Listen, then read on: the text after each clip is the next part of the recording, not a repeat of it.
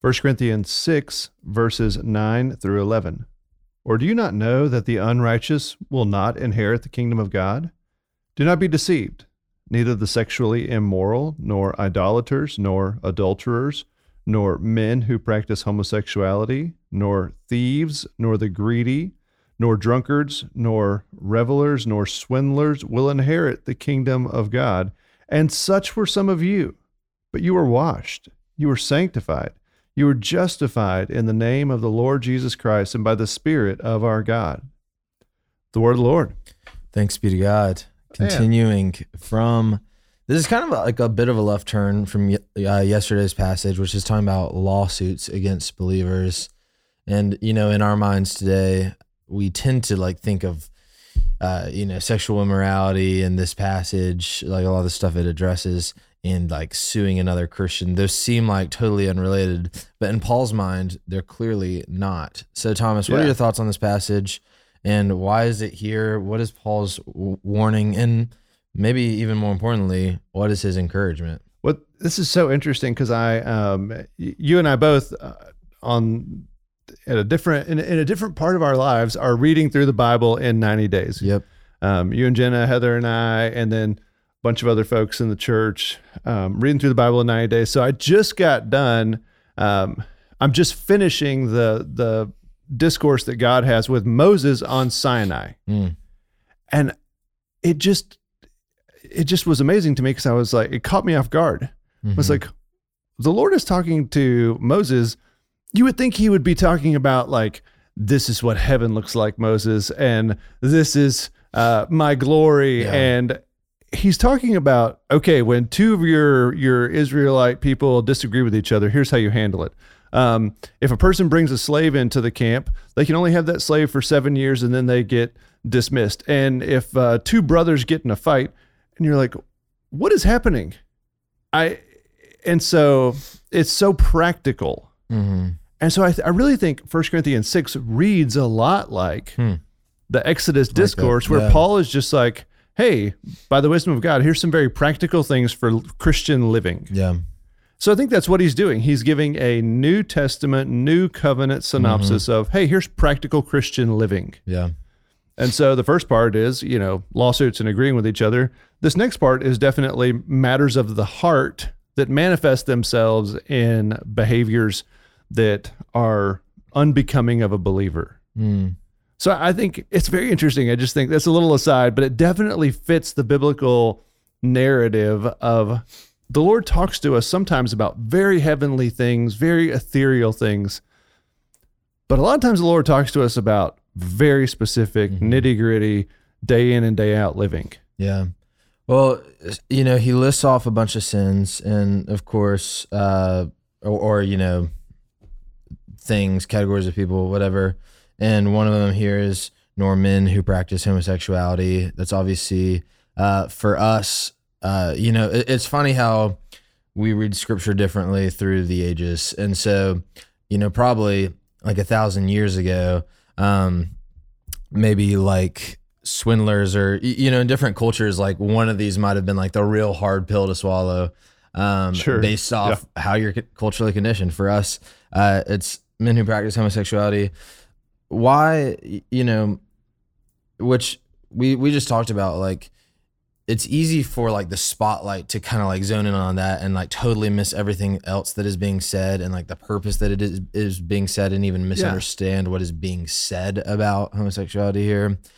So what are your thoughts on that phrase and how Paul resolves this section and what it means for us? You could have just gone to like swindlers or something. We could have just talked about that. No, that's a great question. Can I do a 30,000 foot view and then swoop in? Permission granted. Sweet. Okay. So there's 9 things listed: sexual immorality, idolatry, adultery, homosexuality, stealing, greediness, drunkenness, reveling, swindlers. So it's a very interesting mix of heterosexual sin, homosexual sin, but also just gender neutral sin, sexual neutral sin of coveting and stealing and taking and wanting. So you see sexual deviance, and you just see general discontentment that manifests itself in trashing my brother to get what I want. What I really think we have here is I think we have another snapshot of the Old Testament. Do you remember the tree that you couldn't eat? The tree of the knowledge of... I've heard of it. Yeah. Yeah, good and evil, yeah. Right? So what happens if you ate of good and evil? When you eat of that tree, you're the one who now gets to decide what's good and evil. You flip the roles. You become God. God becomes less. Every one of these sins is me saying, I know what's best, not God. Yeah. And Paul is saying that people who live in these sins won't inherit the kingdom of God because they're unregenerate. They have never decided God knows what's best. If I'm a greedy man my whole life, I have never decided that God knows what's best when he calls me to contentment and generosity. I've always decided I know what's best. And so homosexuality, like you said, in our socioeconomic, geographic spot and place in time and in the world, this is the hot button one. But I think very practically what homosexuality is, it's going back to the knowledge of good and evil and saying, I know what's best. Homosexuality at its core doesn't allow for one of the very first commands to be fruitful and multiply. It stops the creation of Imago Dei. And I think that's why Satan loves this. I think that's why there's such debate and heat on both sides and yelling and screaming from Christians and non-Christians. I think Satan just loves to mess with this so much. But ultimately, I decide, hey, I'm going to stop the Imago Dei. I'm going to stop the more creation of Imago Dei.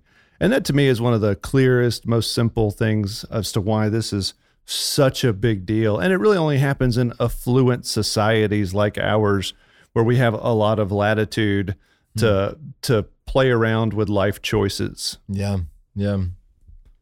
So I want to talk about verse 11 because I think it's the most important it's part. The clutch verse of the whole passage. Because it's so good. And this is where... so first of all, like another note is a symptom of how like sexualized our culture is and how like sexualized all of our brains are listening to this is like when we read this, you and I included the first time, we probably only really saw sexually immoral, homosexuality, adulterers, and then like greedy drunkards, revilers, blah, blah, blah, blah. Yeah. And just kind of grazed over the rest. And I think like it is super important to see like that this is not the like xenophobic thing that it is painted to be, but as you said, like he's looking at all of life, all types of people. You and I definitely included.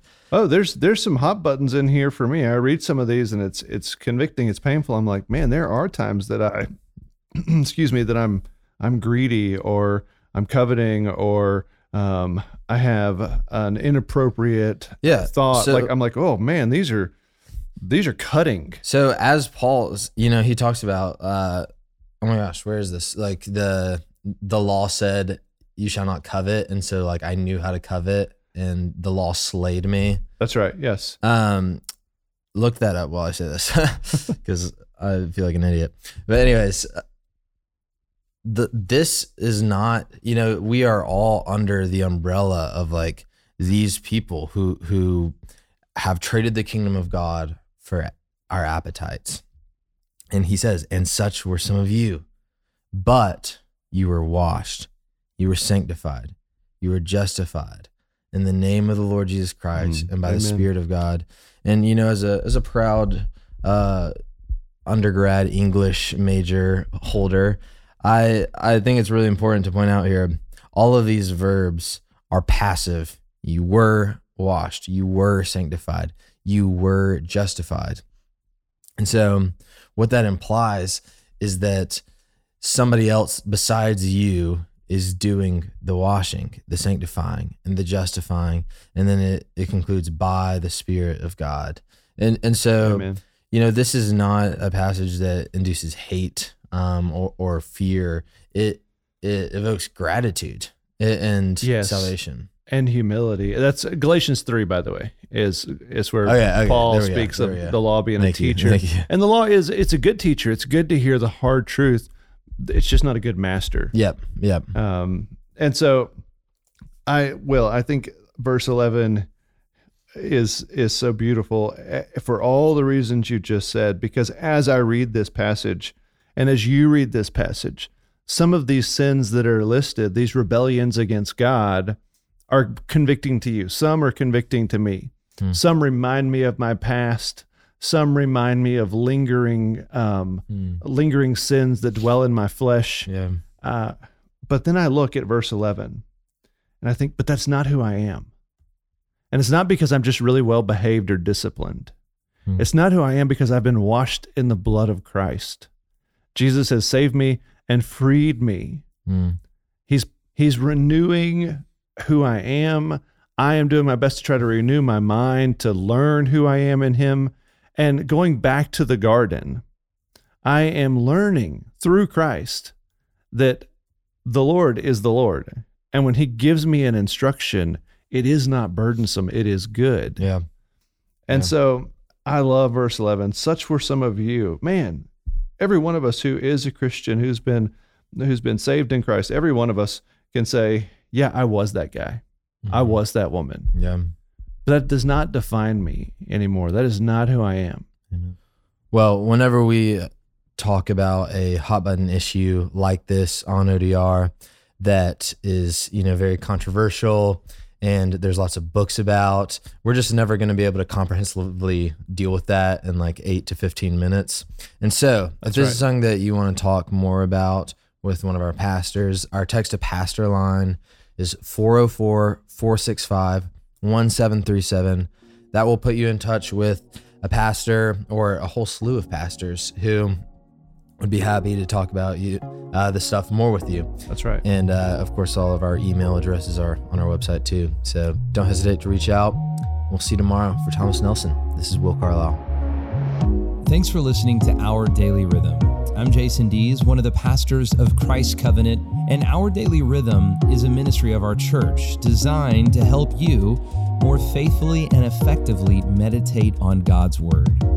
If you ever have a question for us about one of our Bible readings or one of your own Bible readings, please don't hesitate to text us at 404-465-1737. Again, that's 404-465-1737, or email me directly at jason@christcovenant.com. We'll meet you again tomorrow for Our Daily Rhythm.